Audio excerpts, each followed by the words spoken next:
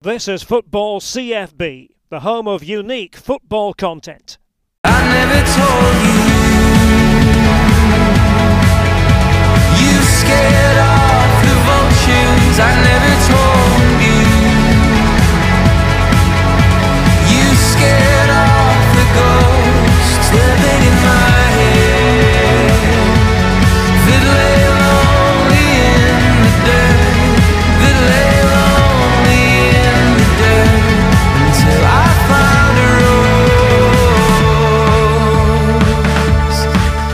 I am absolutely delighted to be joined by Sani, who is a massive Bury AFC fan and part of the Out of Our League podcast with his fellow contributor Mark. I'm really excited to have you on the show, Sani, because I was saying to you off air, I'm a massive fan of The Price of Football. You appeared on that show recently and I thought you were fantastic. It got me really interested in the Bury AFC story. I followed the club on Twitter from the start and they followed me back quite early on, and it's a fantastic cause that I think is close to so many football fans' hearts, because you just never know when your club could go through a turbulent time. So thank you so much for coming on the show. Oh, no, it's an absolute pleasure. Yeah. It's funny, isn't it? Because the Price of Football podcast kind of was born out of reacting to what happened at Bury. And yeah, it really could be any club, could be next. And we've already seen some examples of clubs going the same way, Macclesfield Town being one of them fairly recently. Indeed, and we just hope and pray almost that clubs can survive, because as we'll come to in this show, there's a lot of people other than just footballers and even fans that suffer when a football club sadly has its demise, for want of a better phrase. But to start on a positive note, describe the joy of Bury when you were growing up and your favourite memories of the club, because a very historic club, won the FA Cup twice, which people forget, and a club that has a special place in so many people's hearts. Yeah, well, I got into watching Bury because my best friend, Steve, was a Bury fan, and for his 12th birthday it was, actually, he said come down and watch a Bury game, so I went along with him, and they won 2-0. It was back in the what would be the Championship now, so halcyon days really, but yeah, I kind of got into it from there, and at some point it became a quid a kid, so it meant I could actually afford to go and watch them play. But by then they were pretty bad. I mean, what happened whilst that was all happening was the club ended up having some massive financial issues, and this was back before this was such a wide thing. This was about 2002, and yeah, the club was on the verge of going under, and I'd kind of got sucked into it all with my mates, going to watch Bury, and then before you knew it, I became part of the group that was raising money to save the club, the Save Our Shakers campaign, and I kind of took over from there. So for me, the football side was great, to be with my friends watching football. And then also this other part meant I kind of got dragged into it and drawn into it even more. But I think one memory that sticks out actually of that time was that we were playing at home, and it wasn't quite the end of the season. We were playing Notts County, and at the time though, it was going to be our last ever game. So as it stood at that moment, we didn't have any money to carry on playing, and we managed to lose 4-0. And we all invaded the pitch afterwards because we thought this is the end. And I remember going on the pitch, and I thought, I'm going to take a bit of this pitch, just to remind me of this. I don't know what's going to happen next. And all I had was a lump of soil with about one blade of grass in there. It was just such a bad state of affairs back then. But they survived that, and yeah, it's been a roller coaster since, and now we're in an even more crazy situation. Indeed, and am I right in saying that in your match days at Gig Lane, you went through a spell where you were playing the drum at matches for the fans? Yes, I was. So that came about because I kind of decided that we had a drum at home games, and I decided I needed a drum. We needed something for the away end, for away games. So I managed to get this drum on eBay, and then I started bringing it home and away. And yeah, I had some great times, some not so good times with it. A couple of times we didn't get let in after bringing it all the way down. Rochdale being one that sticks in my head. Actually, they just refused to put it in like the club gym or something. I think Wrexham away. Was it Wrexham? Yeah. They were all singing at me over a bridge or something. But yeah, it was a way of me to just channel my energy. But I've kind of decided I probably need to retire from that now. I'm in my mid-30s, and I do value my hearing, so I'll pass it on to somebody else at some point. And in terms of a match day at the former Gig Lane, just sum up what a traditional day would be for yourself, because people that don't follow football might think, oh, it's just a game that lasts 90 minutes. But as fans, we know that the day of a match is much more than just those 90 minutes. Yeah, well, I suppose for me, there's two versions of that. There's the one where I'm barely running on time, and I park up just by Gig Lane, late enough that all the cones they put out to stop people parking have been taken away, and I sprint into the ground. But even on an earlier one, I'll go to the Swan Cemetery, which is a pub that's quite friendly with away fans as well. And it's usually, have a drink or two, which is probably all I can probably manage if I'm driving or whatever. But usually I meet up with my best friend's mum and dad, because he's moved away, Steve's moved away, and we have a good friend who I used to go to Bury games with. He's also moved away, but the parents are still there. So I actually had a season ticket sat next to them for a couple of years now, and it was weird because that was part of our tradition outside of the match. Was I might turn up at their house, or I'd sit next to them and just have a catch up with them pre-match and at half time, or if it's a terrible game, just let them know what their son's up to, because he's rubbish at keeping in touch. And all these things are part of a match day experience that go beyond what's playing out on the pitch, and for so many people, a football club is much more than what's going on in those 90 minutes. It's a huge part of your identity. Even when I think I moved away and taught as a teacher in Mexico City for 2 years, and people would say, "Oh, who do you support?" I said, "I support Bury," and some would know because of FIFA or whatever. But it's one of the first things I would mention whenever I meet somebody new, and I knew they were a football fan as well, is who I support. It goes beyond just the players and what league you're in and what the scoreline is. Indeed, and that's a fantastic story there. And in terms of Bury as well, the last full season that the club played was a fantastic story under the managerial nous of Ryan Lowe. The club achieved promotion. Within that season, Sani, was there an understanding that the club could potentially be in trouble, or because results were going so well, I'd be honest, as a fan, did you think we're going in the right direction, we're heading back to League One, onwards and upwards we go? Yeah, I mean, it's something that I thought about an awful lot. Some of the fans were singing, how we get there, I don't know. How we get there, I don't care. All I know is Bury are on our way. And they were singing that as we got promoted. But by then, we knew things were way, way past the point of no return. And I always thought to myself, like, why? Surely we do care. Surely it is useful to know, like, how bad it is. But I suppose you never realise just how bad things can actually be, because nobody expects that the football club is going to just, suddenly stop and there won't be a team anymore. Nobody ever thinks that.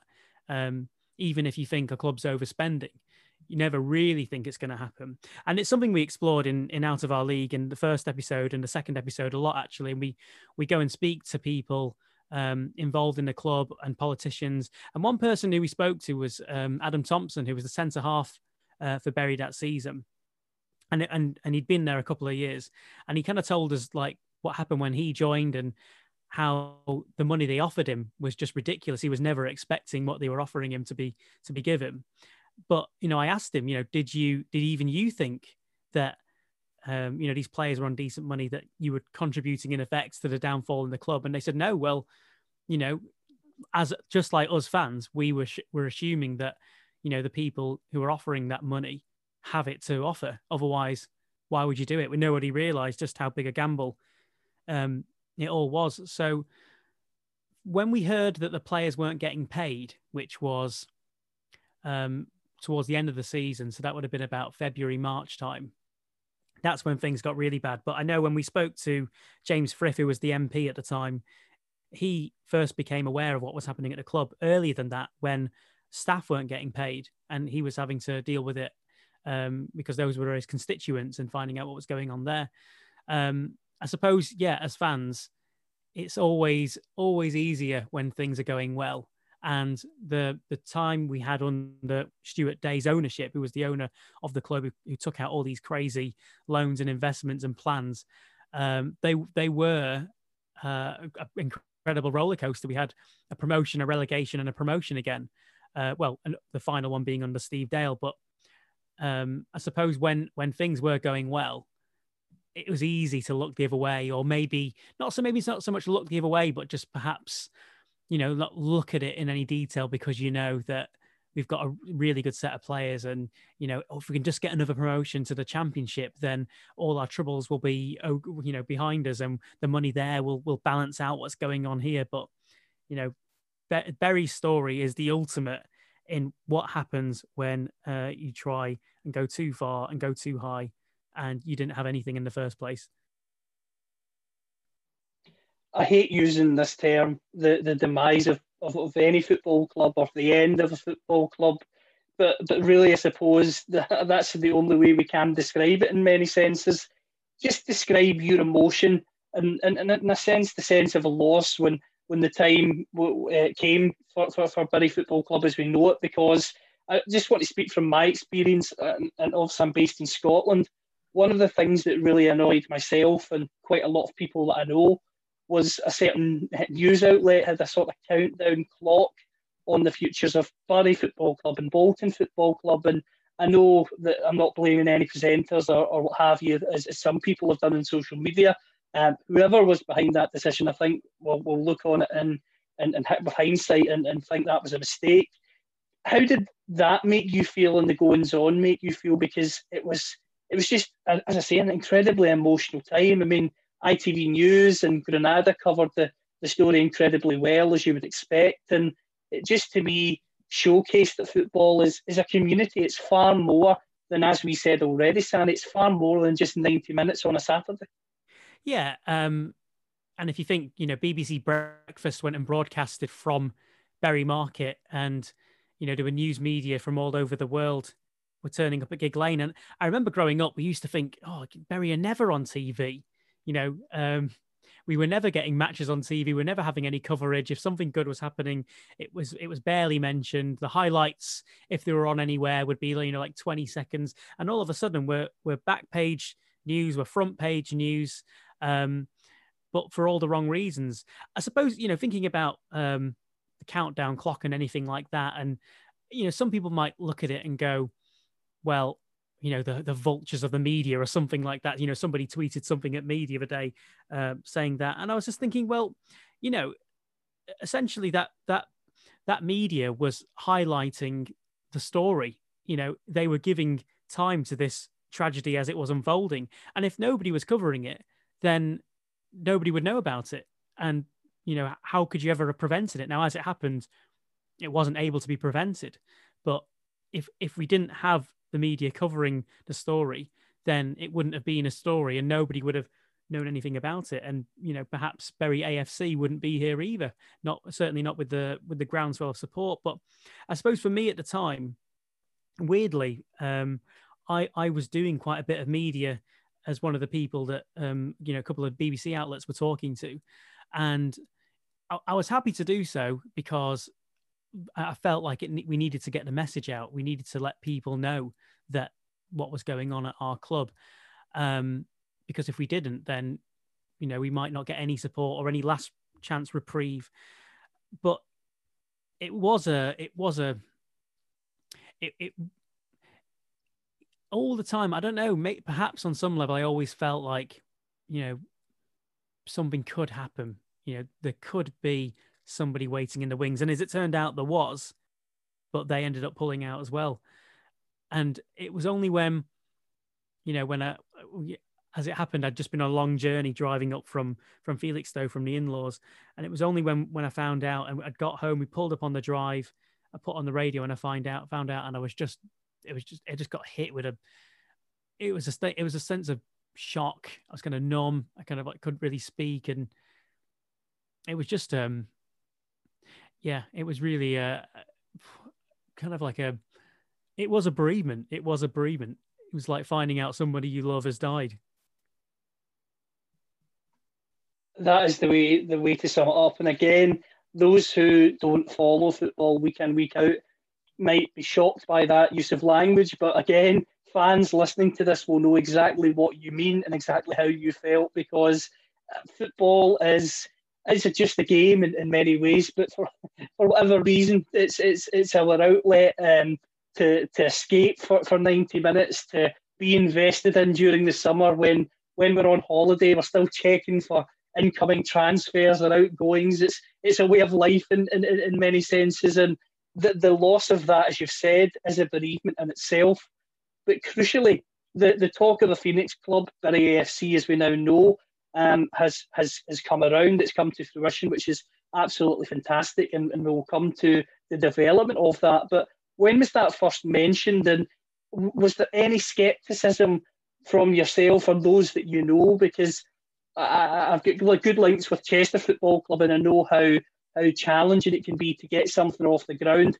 But again, as Bury AFC are showing, when you get it off the ground, it's incredible how quickly it can fly.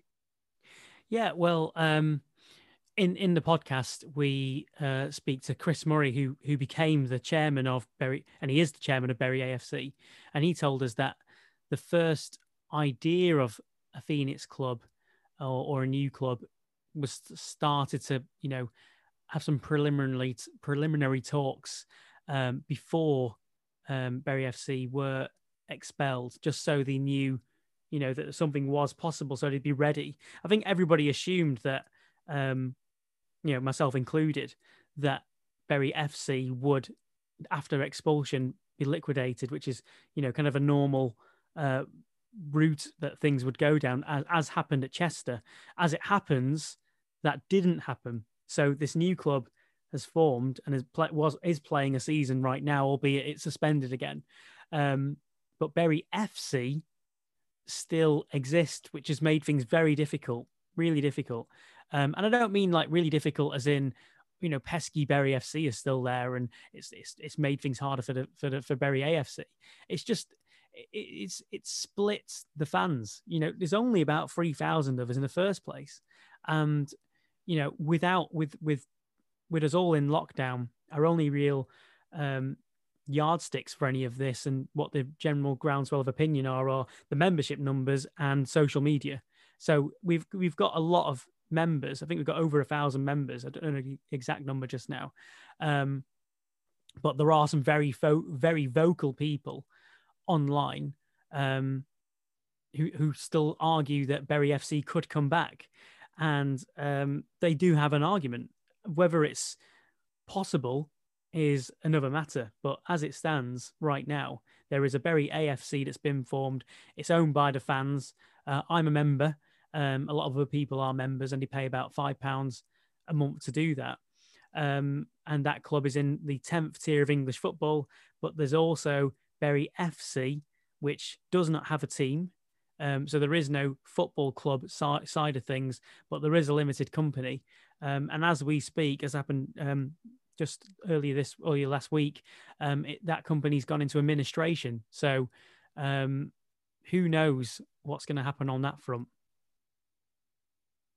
It's going to be very interesting to see. And again, referencing the price of football, it's very sad that the individual who still has control of Bury FC is choosing to try and drive a wedge, you could say, between the fans of Bury, because as shown in the podcast that we'll come to out of our league, it's an incredible story when you think of what the fans did next and what Bury's experience means, not only for Bury, but for English football and football in general.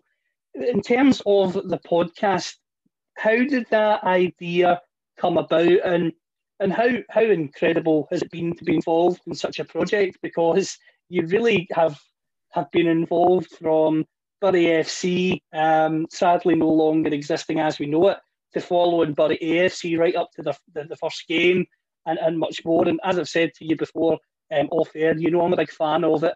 I think it just encapsulates the emotion of football and, crucially, the love of the game, whether you're a Bury fan or not.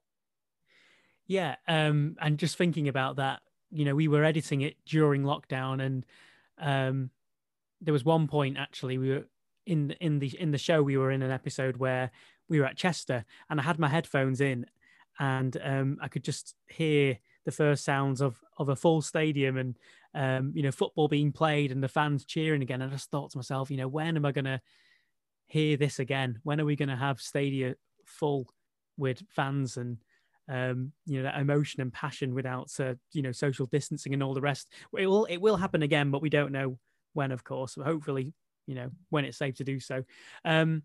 As far as the story of how the podcast came about, so I was a science teacher up until last year, and there was, as I said, I'd been somebody at the BBC were coming to talk about Bury. I'd done quite a bit with BBC Radio Manchester as well, and talking about what was happening at my club, was obviously very distressing and upsetting. The process of talking to people about it and actually talking to people, I quite enjoyed. And I was thinking, well, a long time ago, I would have loved to have got into journalism. My mum told me I've got to be a doctor, and best part of 2 decades later, I'd done 10 years as a science teacher. That tells you where I went wrong there. But in amongst all this, there was this competition to be the new voice of BBC local radio called BBC New Voices, and I entered that, and I had a minute to talk about anything that could capture somebody's imagination. So, of course, I talked about Bury and the story of what happened there, and how when my son was born, I'd missed a brilliant game, and I'd been planning to go and watch Bury against MK Dons, and they were 3-1 down in the 90th minute and won 4-3, and I'd missed the game because my son had been born. And anyway, obviously I was delighted when my son was born as well, but anyway, I got through, but I didn't win. But as part of that, I pitched this idea of a podcast that would follow Bury AFC and what was happening there. Now, at the time, I'd been taking my son to watch non-league games, and I'd only managed to take him to one Bury game before everything that happened transpired. And whilst I was at all those non-league games, I'd wear my Bury shirt, my little son would wear his Bury shirt, and we non-league fans, they'll just talk to you and have a chat. And, I just thought to myself, well, there's lots and lots of interesting stories here in non-league, and there's loads of brilliant people. I wonder if there's something in this. Is there a story that could follow Bury AFC and also explore wider parts of football? At the time, I didn't realize we'd be speaking to everyone from like Gretna to Portsmouth, and talking to MPs and all the rest of it. But it was a hell of a journey to be making it, and with everything that was going on with the club, it was a real way for me to have something positive as an outlet, because we were all going through our own grieving processes. And Mark Crossley, who made it with me, is a Bury fan as well. And for him, he felt exactly the same. This was something that we could do that was positive, and we felt like it needed to be done, and we could document what was happening at the club and the formation of the new club.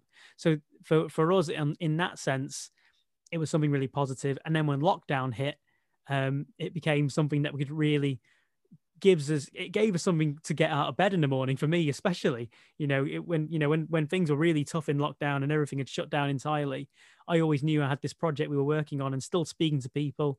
And it was something that, has been really great to be involved in, albeit the reason why it came about was so terrible. And in terms of the formation of Bury AFC and the development of the club, what was it like covering that? Because it really is quite an interesting story when a club becomes a Phoenix club and sets upon galvanising a fan base to become members. You've talked about having over 1,000 members who pay their money because they love the club and because they want to see the club succeed, which is amazing. But also the other interesting aspect of any Phoenix club, and I know this from speaking to those at Chester Football Club, as you've done yourself, going from where you're used to playing League One and League Two to the 10th tier and some of the grounds that you would visit if it wasn't for COVID is a completely different experience to what you're used to as well. Yeah, I had to Google Steeton, who were our first opponents of our first league game. I'd never heard of them. I now know where they are, a little village in West Yorkshire, somewhere at north of Bradford. But yeah, it's very, very different to what it was in the league. I mean, who knows what's going to happen there? But yeah, it's been enjoyable. I suppose it was weird because I'd turn up to these volunteer meetings and I'd have like a little microphone and be like, "Hey everyone, can I just switch this on?" Knowing that I might be sitting in a 2-hour meeting and we might only use about 30 seconds of this. And I was contributing to the meeting and also making the podcast, which is weird because usually that's not the makers or producers of something like this, a fly on the wall documentary element of it wouldn't be part of it as well. So that was a weird one. And when it went online, I'd be sitting in some Zoom calls, waiting for. Sometimes thinking, really, I'm pretty sure there's nothing in this finance meeting that can go in the pod, but you never know. And there were little nuggets, but with that as well, we had great access, so we could speak to everyone involved in the club. We could go, and we had a big chat with the manager when he was first signed, Andy Welsh. And we met all the players, and especially at that level as well. It's 10th division football. All the players have day jobs. They're just like normal people, and they were more than happy to come and give up the time and talk to us. And Andy Welsh as well in the in episode 10 obliged us with letting us mic him up. And I gave him my iPhone that was connected up to a little microphone, and he put it in his pocket, and away he went. And he recorded a team talk that we managed to cut out all the swearing anyway. As you know, with these football documentaries, we've watched them all over the years. The swearing is something that I'd imagine was a tough job to cut out. But crucially, you mentioned the first game there. You mentioned the first game when the club gets to that point. What was your emotion that day? Did it feel like something completely new, or did it feel like you had your club back? I know that's a complex question, but I'm just interested to gather your thoughts. Yeah, well, it's really weird because especially with lockdown. So if I go back, like when we'd spoken to other clubs that had played their first game, like we go and speak to AFC Wimbledon and Chester, all their fans were there. So they all kind of bought into it and were able to bring back the spirit of the old club, on the terraces. For us, it was very, very different. Our first ever friendly was against Daisy Hill, and there was 100 fans there. I think it was 100 Bury fans and 150 in total. So most people who supported the club weren't there. And the same for the friendlies. The most we had was Bury AFC against Radcliffe, which was 600. And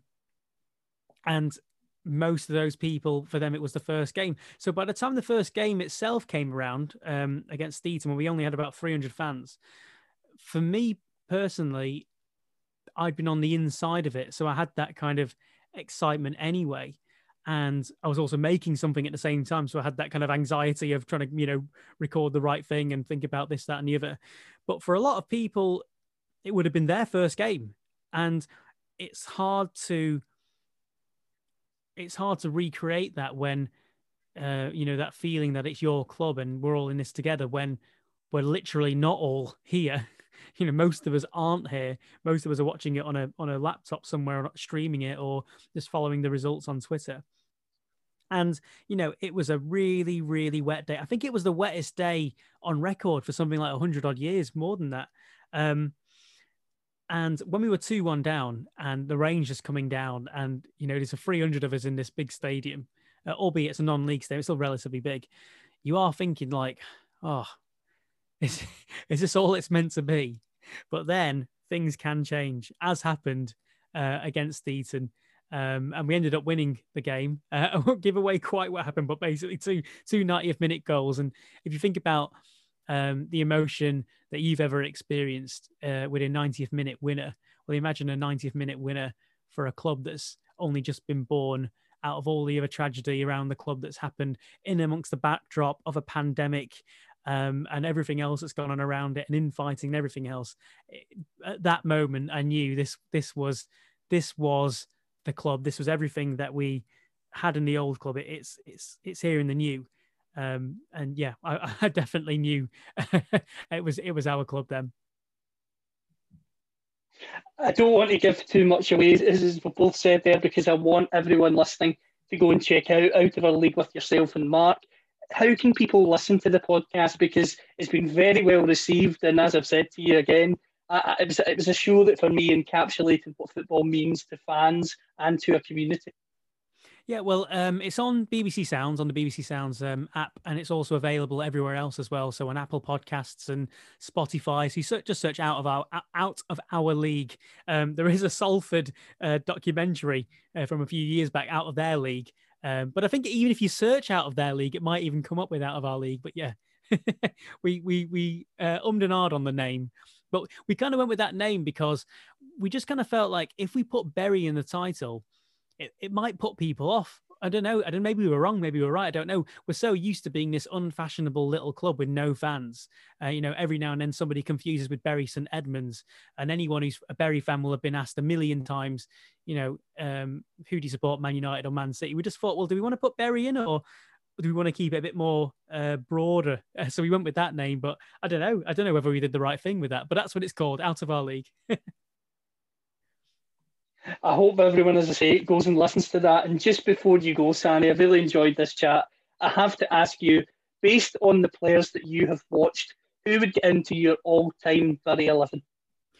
Oh, so I spent a while thinking of this, Callum, because I know I've got a very controversial selection as far as a lot of Bury fans will go, because my time watching Bury kind of only really caught a little bit of the end, if at all, of the glorious double promotion team of the late 90s. My time watching Bury was kind of the other way around. Mine was the slide into administration and relegations and near liquidation and all the rest of it. So my team is a bit of an interesting one, because most of those players were, a lot of them were sold on.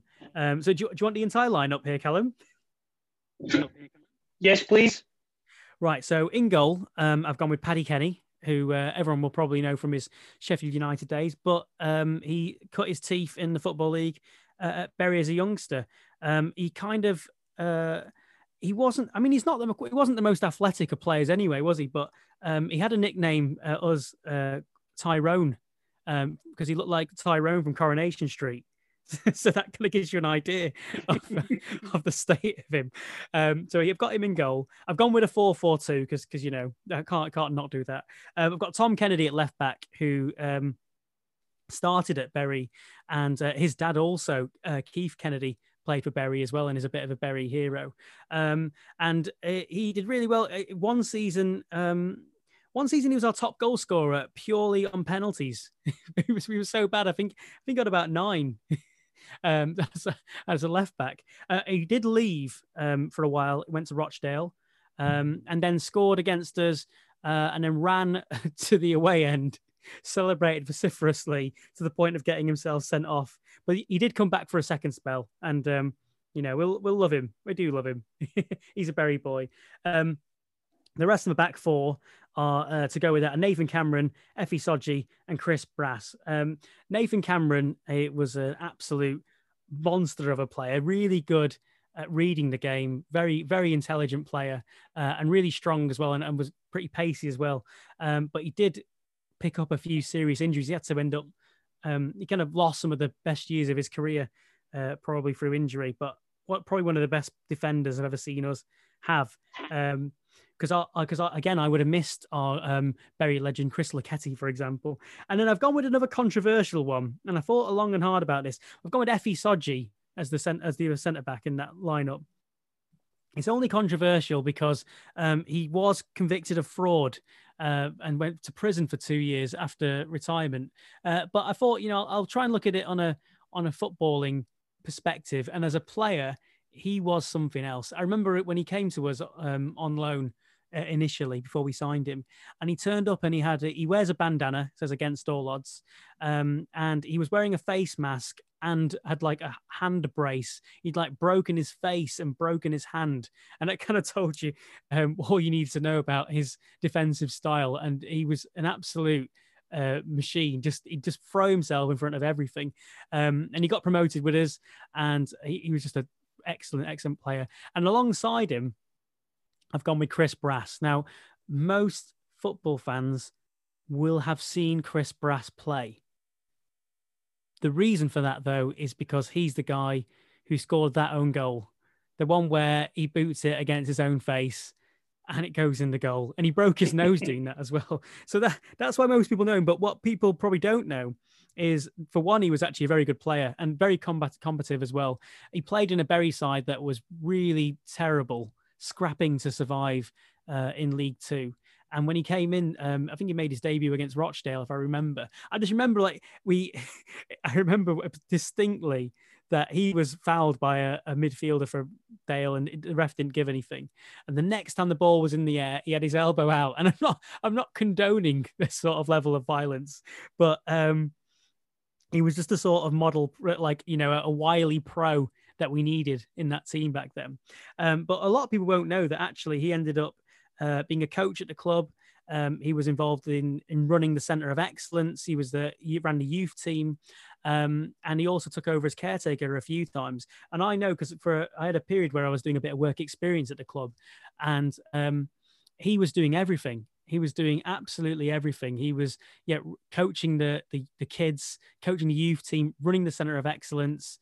He was everywhere, and he ended up actually being part of the people bringing a petition for unpaid wages against Bury FC Limited. And that kind of tells you that, he's done all this and he's not even got paid for half of it. So his services to the club go beyond the pitch. And it's a shame that he's always remembered for that own goal. I suppose he's probably used to it by now, but he was a great servant to the club. And going along with him, so my midfield four, I've got Danny Mayer and left mid, and then my two centre-back pairings are Stephen Dawson and Tom Sawes, and Nicky Adams at right midfield. And Mayer and Adams on the wings are both probably two of our best ever players. They both played in the side that got promoted against Tranmere 2 seasons ago now. And they both had 2 spells at the club as well. Nicky Adams, I think, was top assist. He got the most assists that season. And again, he's got promoted with Northampton. He's just a really good player. He came through our youth setup as well.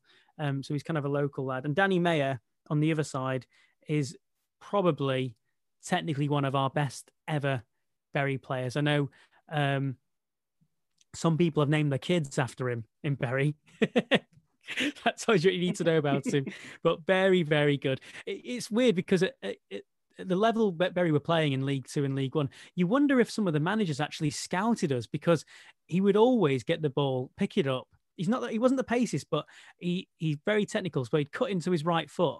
And the fullbacks seemed to never want to push him onto his left when he'd do it all the time. He'd come inside and just whip one into the top corner. He did that so often. But he got away with it and nobody stopped him. But he also scored our winner when we were promoted at Tranmere. So for many reasons, he's got a place in my heart. And my centre-back pairing of Dawson and Sawes, so Stephen Dawson and Tom Sawes, both were excellent players for Bury, but also have services beyond the club. So Tom Sawes played in a terrible Bury side. There have been many, many bad Bury sides, but he played in one in particular where run by Kevin Blackwell, when Blackwell came in and then wasn't told that we had no money.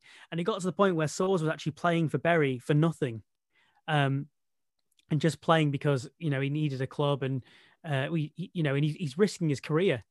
He wouldn't have had any insurance by then. If something had happened to him and he got a serious injury, his career would have been over.